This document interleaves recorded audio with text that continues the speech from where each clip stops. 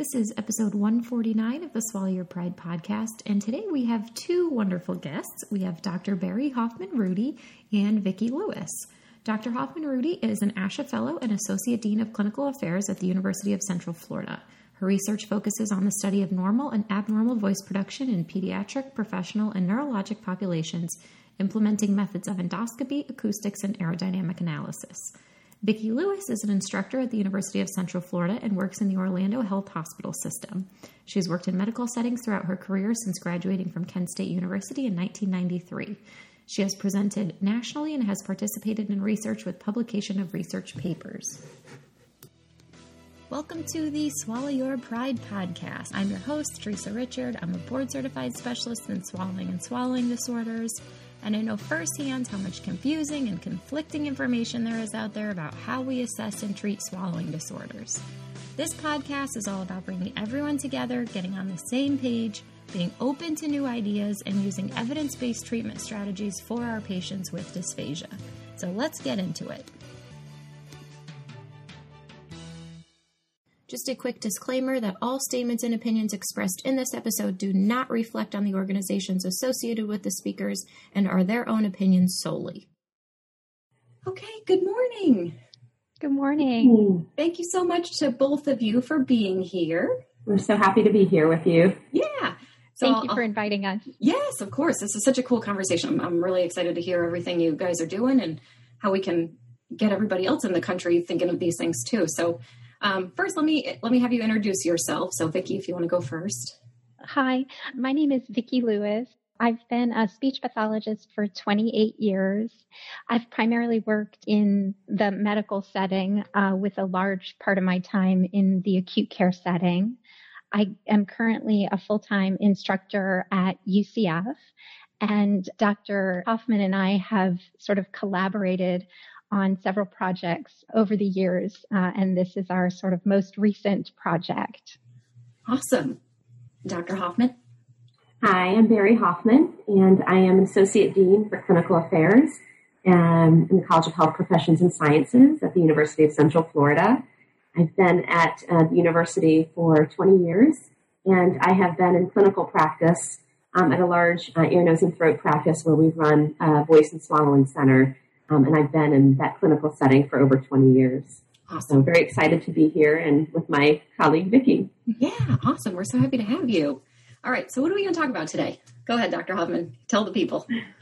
Well, so we're excited to talk about a new course that we've launched for our speech pathology program, dedicated to training our graduate students and practicing clinicians in the field on the impact of COVID. So it's a post-COVID implications on medical speech-language pathology. And the course is training students not only in the post-COVID implications that we'll see with our patients in the acute, but in some of the long-term sequelae of symptoms that patients will be experiencing. Awesome. So obviously I feel like it's obvious where did this idea come from, but really, was there something that sparked you guys to come together and create this, or a specific event that happened? Sure.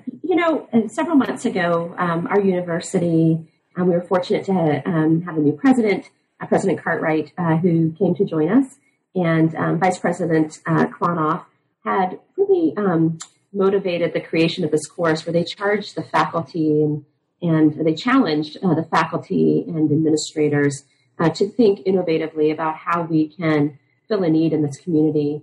And that was really where this idea was born out of. Vicki and I very quickly had a conversation, I think that same day, and discussed, how can we better prepare our speech pathology students who right now, are pulled out of their internships and in the clinical practice, we were able to launch telehealth.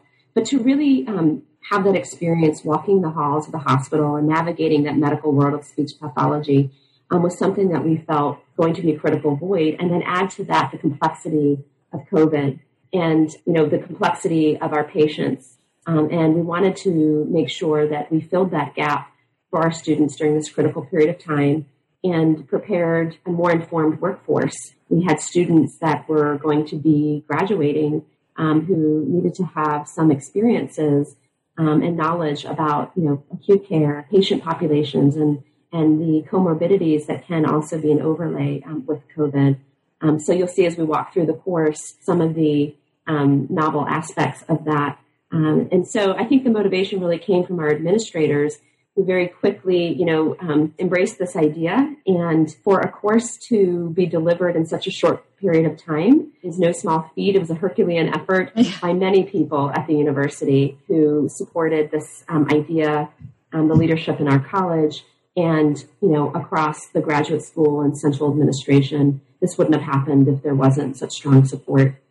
Yeah, I commend you guys for, like you said, undergoing this Herculean effort. I think I've just loved how everybody's just really embraced the cruddy situation that we're in and tried to make the best of it. I feel so bad for some of these students and grad students that have just come out of their programs and, have all these brilliant ideas and wanting to hit the ground running. And it's like, well, but wait, there's COVID, so we can't, or, well, that's how we used to do things, but now we have COVID, so we can't. So I love that you guys are really just trying to break the mold of, okay, well, this is how we used to do things, but we have a new reality right now. And so we've got to kind of swerve and do what we can do with that. So awesome. That's really great.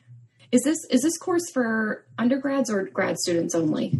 The course was for graduate students. Okay. And Barry can speak to this as well, but the thought was to also try to offer the course to practicing clinicians who had an interest in the topic or an interest in potentially retooling their skills to kind of work in a setting like this. Due to time constraints with the development of the course and the release of the course and everything happening so quickly, that wasn't possible. It wasn't possible to have enough time to get the word out and to market to those individuals, but potentially it is something that could be considered down the road, potentially. And let me just add to that. We were able to develop a mechanism for students who are not currently UCF students, to enroll in the course. And because it is fully online, the course in the next iteration would be anybody, across the country, across the world, really, can enroll in that course. So we developed it so it wasn't just for just our current graduate students. We think that this would fill a need for many speech pathologists. And the next iteration of this course, we've already begun discussing to develop it to be delivered in an interdisciplinary manner with students from other disciplines. Oh, neat. Awesome. Is it mandatory for your grad students or is it an elective? So for this first iteration of this course, because we had two cohorts of students who either didn't have their full internship experience or didn't have it entirely. Didn't have any internship experience. This became a way for them to have the exposure and some hands-on exposure with many of the experiences that they would have if they were in their full-time internship. So this course, while it was delivered fully online, there was a laboratory kit that we mailed out to all of the students that dealt with, speaking valves and infection prevention and thickening different liquid consistencies and training them to do walking through the steps in a tangible way that they would be, in a medical setting. And so this became a requirement for the existing cohort of students so that they had experiences across the medical speech pathology domains, but we are looking at this more in the future as a potential elective, and not just for speech pathologists or training speech pathologists, but potentially even for students or individuals who are in physical therapy or social work and other health-related disciplines. Awesome. I love that tangible aspect of it, too. Mm-hmm. I know we did... in the MedSLP Collective, we did a webinar with Simply Thick, and Simply Thick mailed out packages of the thickener and the syringes to use and everything. And it was like wildly successful. Like everybody just loved being able to hands-on participate in it. So, I love that. I love the thinking out of the box. Yeah, it was really beneficial, I think, for the students. They were so engaged. Yeah. It was really interesting to watch them on the screen, and some of them used some of the labs to interact with family members. You know, there were, I think, some parents who drank some thickened liquids, but also some parents who were educated. We had the plastic head model of the pocket Tom. So they were using that to educate, you know, family members about tracheostomy tubes and speaking valves. That's fantastic. It was really interesting and just amazing to see how engaged that they were. And the feedback from the students with the labs was extremely positive. Excellent. I love that. All right. So do you want to talk a little bit about the course content and really what you guys hone in on? Sure. So, you know, we tried to make the course have a very strong, just general medical foundation. You know, I always think of this course as this is the course I wish I had had, even long before COVID was ever on our radar. But just the general medical things that you need to know as a speech pathologist. And I think so many of us, we leave the academic world with, you know, great anatomy and physiology of the larynx and, you know, the speech parts, but there's so much more to it, and just sort of trying to connect those systems and understand how the systems work together. So, you know, how does the heart work, and how does that work in relation to the lungs, and, you know, how do those systems interface, and what impact does, you know, open heart surgery have, you know, and all of those types of things. And then sort of the multi-system impact of COVID-19 on top of that. Yeah. So, and, you know, so much of this is, well, we don't know yet. And I was literally doing internet searches for, you know, the most recent updated information, you know, a couple of hours before the class to make sure that there wasn't anything new or that nothing had changed, say, for example, on the CDC website, or, you know, had ASHA come out with any late breaking information about telehealth or things like that. Just really trying to keep up with it and letting the students know, like, this is what we know about general systems. This is what COVID is doing to these general systems. And then we don't exactly have a crystal ball, but these are the trends and these are the things to look for with these patients, these survivors, you know, in the coming months and potentially years, and the types of things that we as speech pathologists may see. That's great. And like you said the course is completely online. Yes. Yes. Yes. Are you guys doing any in-person classes this year? Courses? I'm not sure what's going on with different colleges and things like that. So at our current time, the date of this recording, yes. You know, there are flexible models, and some courses will be delivered fully online. Some will be a hybrid.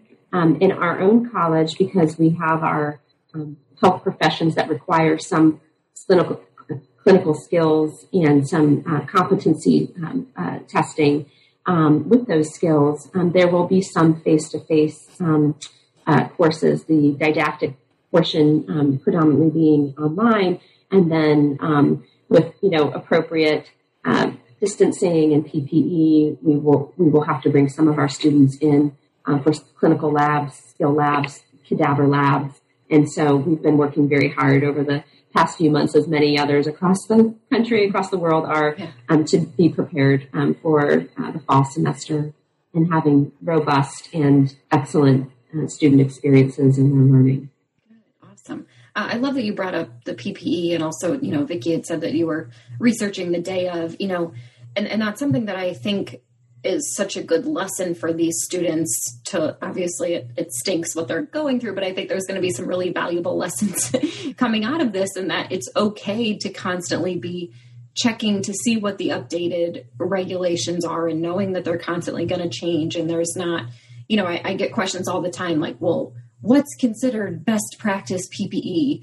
You know, and I know that it depends on some facilities have different guidelines, some states have different guidelines. So I'd love to hear, you know, really how you're approaching those kind of questions.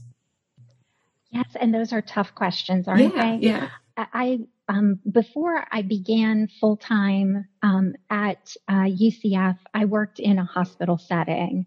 So I was working there, in April of this year. So I did have, some experience with it and sort of, the evolving, okay, what do speech pathologists really need? And how do speech pathologists really fit into this? And, trying to convince or provide education to supervisors who may not have been speech pathologists, who really didn't have an understanding that some of the procedures that speech pathologists do are aerosol generating procedures. And, if you're doing something, that we would consider, as simple, and we know these aren't simple, but as a clinical swallowing evaluation, well, if a patient coughs, then, that's, aerosol generating. And so, the need to protect ourselves. And we certainly leaned on our otolaryngology colleagues. And there is a lot of information on the American Academy of Otolaryngology and Head and Neck Surgery website that's super helpful as a resource. And I used some of those resources for the course as well. But, sort of letting the students know that they need to stay up to date with this to potentially protect themselves and educate people around them. You can't assume that everyone truly understands what speech pathologists do and that not everyone understands the level of protection that we might need. And so, trying to teach students to diplomatically, but advocate for themselves as needed, depending on the situation, and just really staying current with things. Yeah. And I think, I've been critical in the past, I'll go on record saying that, of the American Academy of Otolaryngology, some of their statements, because in the beginning they said, we really shouldn't be working at all. So I thought that was extremely short-sighted, because then some people said, well, as speech pathologists, we should follow their lead, and, we're not essential. We shouldn't be working. And I was like, no, everyone. So I think, what I want to just explain to people is how important it is to look at all, the different organizations, because I think, now the AAO has come out with really good guidelines for how we can continue and proceed forward with doing fees with proper PPE, and then ASH has updated theirs, and Dysphagia Research Society has updated theirs. So I think that's what's so important, is that, nobody is the end all be all. Nobody has this crystal ball that's going to tell us how to do these things now. So yes, it's always evolving. And, and I try to really impress upon the students that this, the information you're receiving right now is now, but it's ever changing, and stay current, and, advocate for yourself as necessary. Beautiful. So how have the students felt about this course coming up? I think the student feedback has been exemplary, and Vicki can speak a little more to that. We have had students who have shared, some immediate use of that knowledge as they have been interviewing for internships or their, CFs for some of our students who are graduating and going into fellowship, and felt that they really had that up-to-date information at their fingertips, and to integrate that. Vicki can share maybe some other thoughts on the student experience. The feedback that we've received from the students has been extremely positive, talking a lot about, their relatively recent interviews for externships, and some of them interviews for jobs, and just the feeling. And a lot of times I think this is so the case, not just with students, but with practicing clinicians. We don't know what we don't know. And a lot of them, pointed out, like, it based on what was presented during the course, they realize, that there were gaps in their practical application sort of foundation. And so a lot of them, verbalized appreciation for that. And I think the course was just really a good way to just tie things together and then relate it to the ever-changing, environment of COVID-19 as well. So the feedback has been really positive, and I'm thrilled for that. Yeah. One of the practical things that Vicki did in the lab section early on in the course, I think within the first week, was to have students, going back to the PPE discussion, was to have students, wear, and in their little kit that was mailed to them, they all received a level 1 mask. And it was requested that they try to wear that for approximately 8 hours consistently to sort of, give them an idea and mimic what a shift would be like and what communication is like and all of the different activities, that they may engage in patient care and communication with other healthcare providers. And certainly they weren't required to wear it for 8 hours, but encouraged to wear it as long as they were comfortable. And I think the feedback was really eye-opening for us and for them, that they had not experienced that before, and realizing the challenges that they faced. We had them all write in a discussion to talk about their experience. And Vicki, I don't know if you've got any that you want to share that were that stood out to you. Yeah, it was one of those moments where, as an instructor, when you sort of formulate an assignment, you have in your mind a way that you hope it's going to go. And it was one of those moments where you're like, yes, this is just what we were aiming for. And, recognizing we certainly, it was a level 1 mask. And so healthcare providers are having to wear a lot more filtration than a level 1 mask. But it was just to kind of give the general idea. But the discussion postings were just amazing. Students saying, I have such a new appreciation for healthcare providers and what they're going through. Students were very insightful in noting that other people had difficulty hearing them when they were using the mask, and that they had to speak more loudly at a greater intensity. And that they actually experienced vocal fatigue themselves with using the mask, and sort of realizing what impact that might have. They recognized people's inability to read their facial expressions. I was trying to smile at people, but no one could tell that I was smiling. And we were able to sort of discuss those things in class and really point out that's exactly what's happening, in the healthcare setting. And, patients are fearful, people are coming in, they look like they're from, outer space. And patients are having difficulty communicating. Healthcare providers are having difficulty communicating, and what are some workarounds that we can think of to make that better? Just trying to get them thinking along practical lines. But yeah, that assignment was really a success because the students just had such really amazing insights that they shared on the discussion post. Good. I love that. I love so much that you guys had them wear the PPE. That's fantastic. Have you guys done any sort of like a telehealth component, like in teaching them how, the service delivery is going to be different for some of these people? Yeah. One of the things that we did, and we're very proud of, is when all of this sort of hit our area with regard to social distancing and working from and going to school from home, that meant that we had to shut down face-to-face visits within our speech and hearing clinic, which is really a main hub for our students in obtaining a large portion of their clinical hours that are required in our graduate program.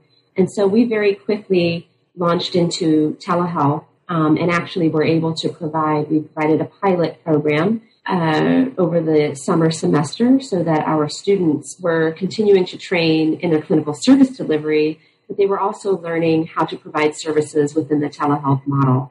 And that also required that we move very quickly to implement an electronic health record system. And so we actually put those two initiatives in play within the March-April period of time so that we could keep our students learning and earning their clinical hours. So again, very fortunate for the support of our administrative teams, because those are big efforts, particularly during a period of time when people were just adjusting to our new normal now, So, and that is something that we will be continuing on.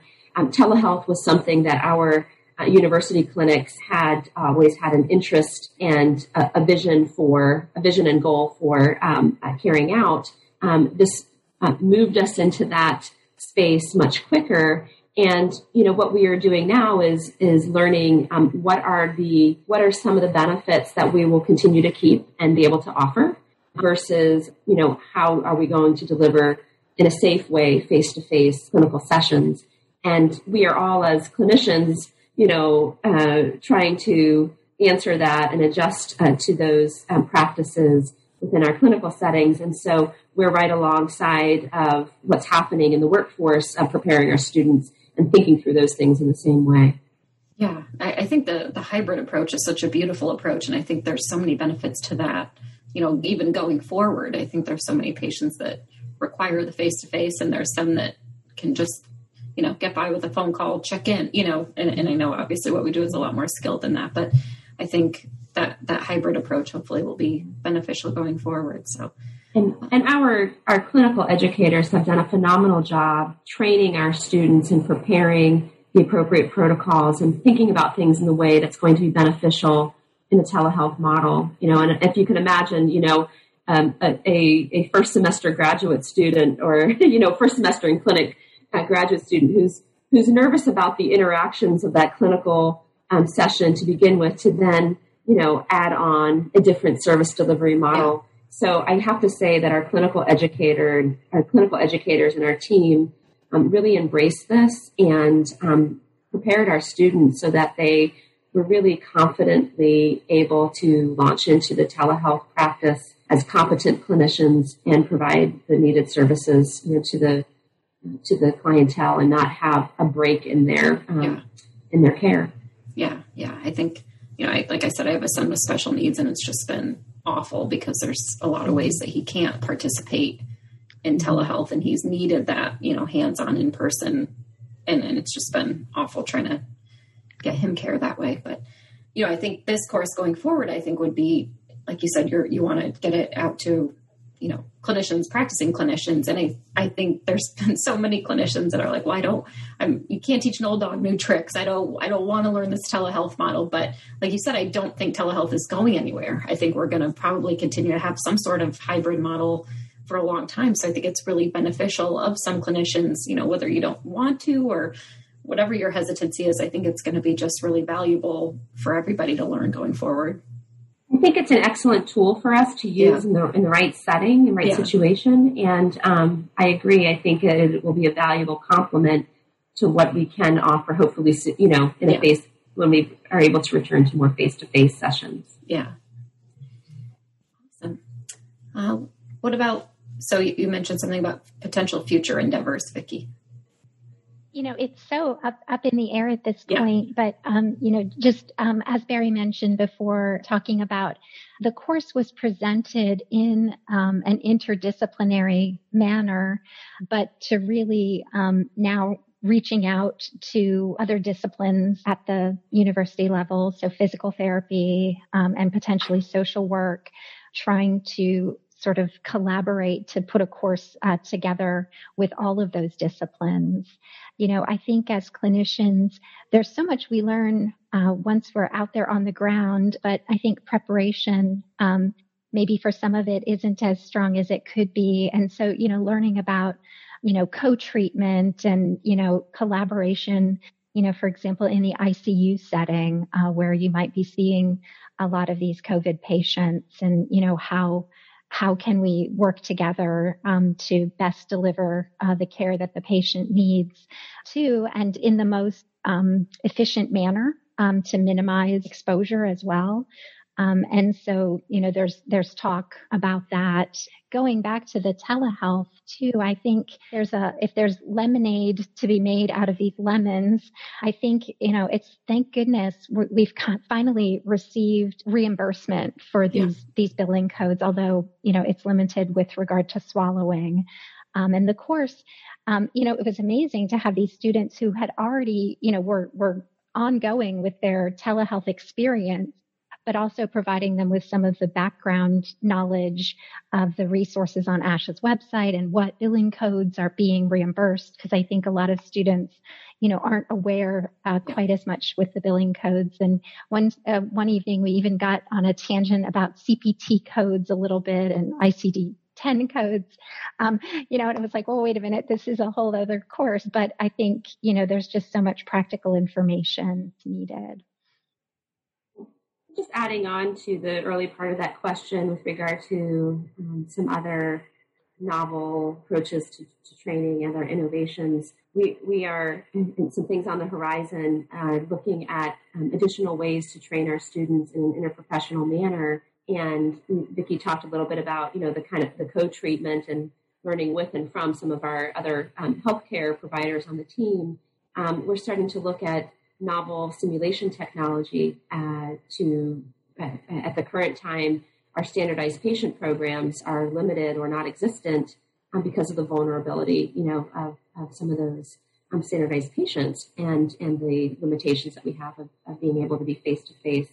So we're right now working on a concept that we hope to be able to pilot in early 2021 that may kind of bridge that gap. So we've got a couple other things in the hopper that we're working on. Beautiful. I guess I would love to hear some advice you might have for other universities and institutions, because I think it sounds like you guys just have a wonderfully supportive network and an administrative staff, and I can just hear so many other researchers or clinical directors saying, well, that's your university, but how am I going to get this off the ground in mine? So I'd love to just hear some words of wisdom from you guys. Every setting is different.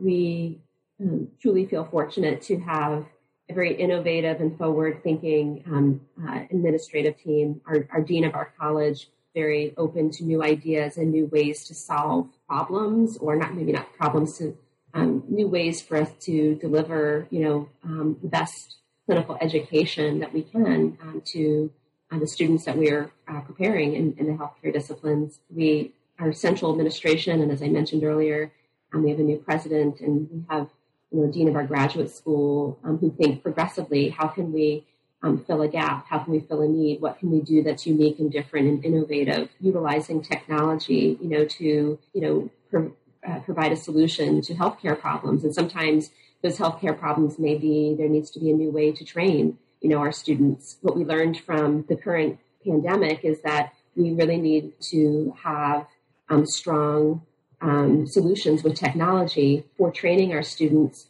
Sometimes that is utilizing technology with cases and simulated cases to, replace some of the maybe face-to-face interactions. How can we dive a little deeper into that? How can we make that experience more tangible? What's unique that we can provide, as an education model that help prepare our students, to enter into the workforce in this in our new normal, right? Given the current scenario, given the current limitations, how can we train and prepare those future clinicians even better? So my advice is think outside of the box. That's something that Vicki and I, always do together. Sometimes a wild idea isn't always, a bad idea. And sometimes when we think about how do we, leveraging the resources that are around us, sometimes we get mired down in the logistics and the implementation that we walk away from the bigger picture vision. And if we keep that bigger picture vision, how can we do something? We might fail a couple of times, but we can readjust and then figure out, how do we deliver a model? How do we do something? What are the measurable outcomes in that? What competencies can we meet for our students? And once we figure that out in a little pilot phase, then we can work on an implementation. So this course that we developed was a pilot. It was a special topics course. We, were able to deliver this successfully in this short period of time. And now we want to look a little bit further. How do we do this better? How do we do this in an interdisciplinary manner? And how do we now implement that into curriculum? And we don't have all those answers yet. So I guess if I had one piece of advice was try to keep the big picture vision and don't let that cloud the practical implementation, because oftentimes we're not ready to implement when we have the big idea first. Yeah. Awesome. I love that, Dr. Hoffman. Thank you. All right. Any final thoughts about the course? going back to the lemonade out of lemons, these are extremely difficult times, and they're worrisome and they're troublesome, and but to have the opportunity to be involved in something where you felt like you were just sort of an agent of change, and just to be able to provide information to these students who are headed out, into the world to practice has been an amazing opportunity, and it's been just phenomenally rewarding. I'm so grateful for the experience, and I hope that the students kind of are heading out there, and I hope that they'll have lots of aha moments, moments where, something that was covered in the course becomes really relevant and helpful for the patient care that they're delivering. What's really exciting about this is, and Vicki's a phenomenal instructor with, years of acute care experience that she's really been able to bring into the classroom. And so I think to be able to deliver clinical training and education in such a hands-on, practical way, has been an exciting experience, particularly given, the real need because of the current pandemic. So I'm very appreciative of Vicki being the phenomenal instructor that she is. Thank you. Right. Well, thank you so much to both of you. This has been so interesting, and I really hope this encourages other programs and universities to think outside the box and how can we really help this generation of grad students that are going to be our future colleagues. How can we, help them learn this as sort of our new normal for now? And so thank you so much to both of you. Thank you. It's been a pleasure to meet you. Yes.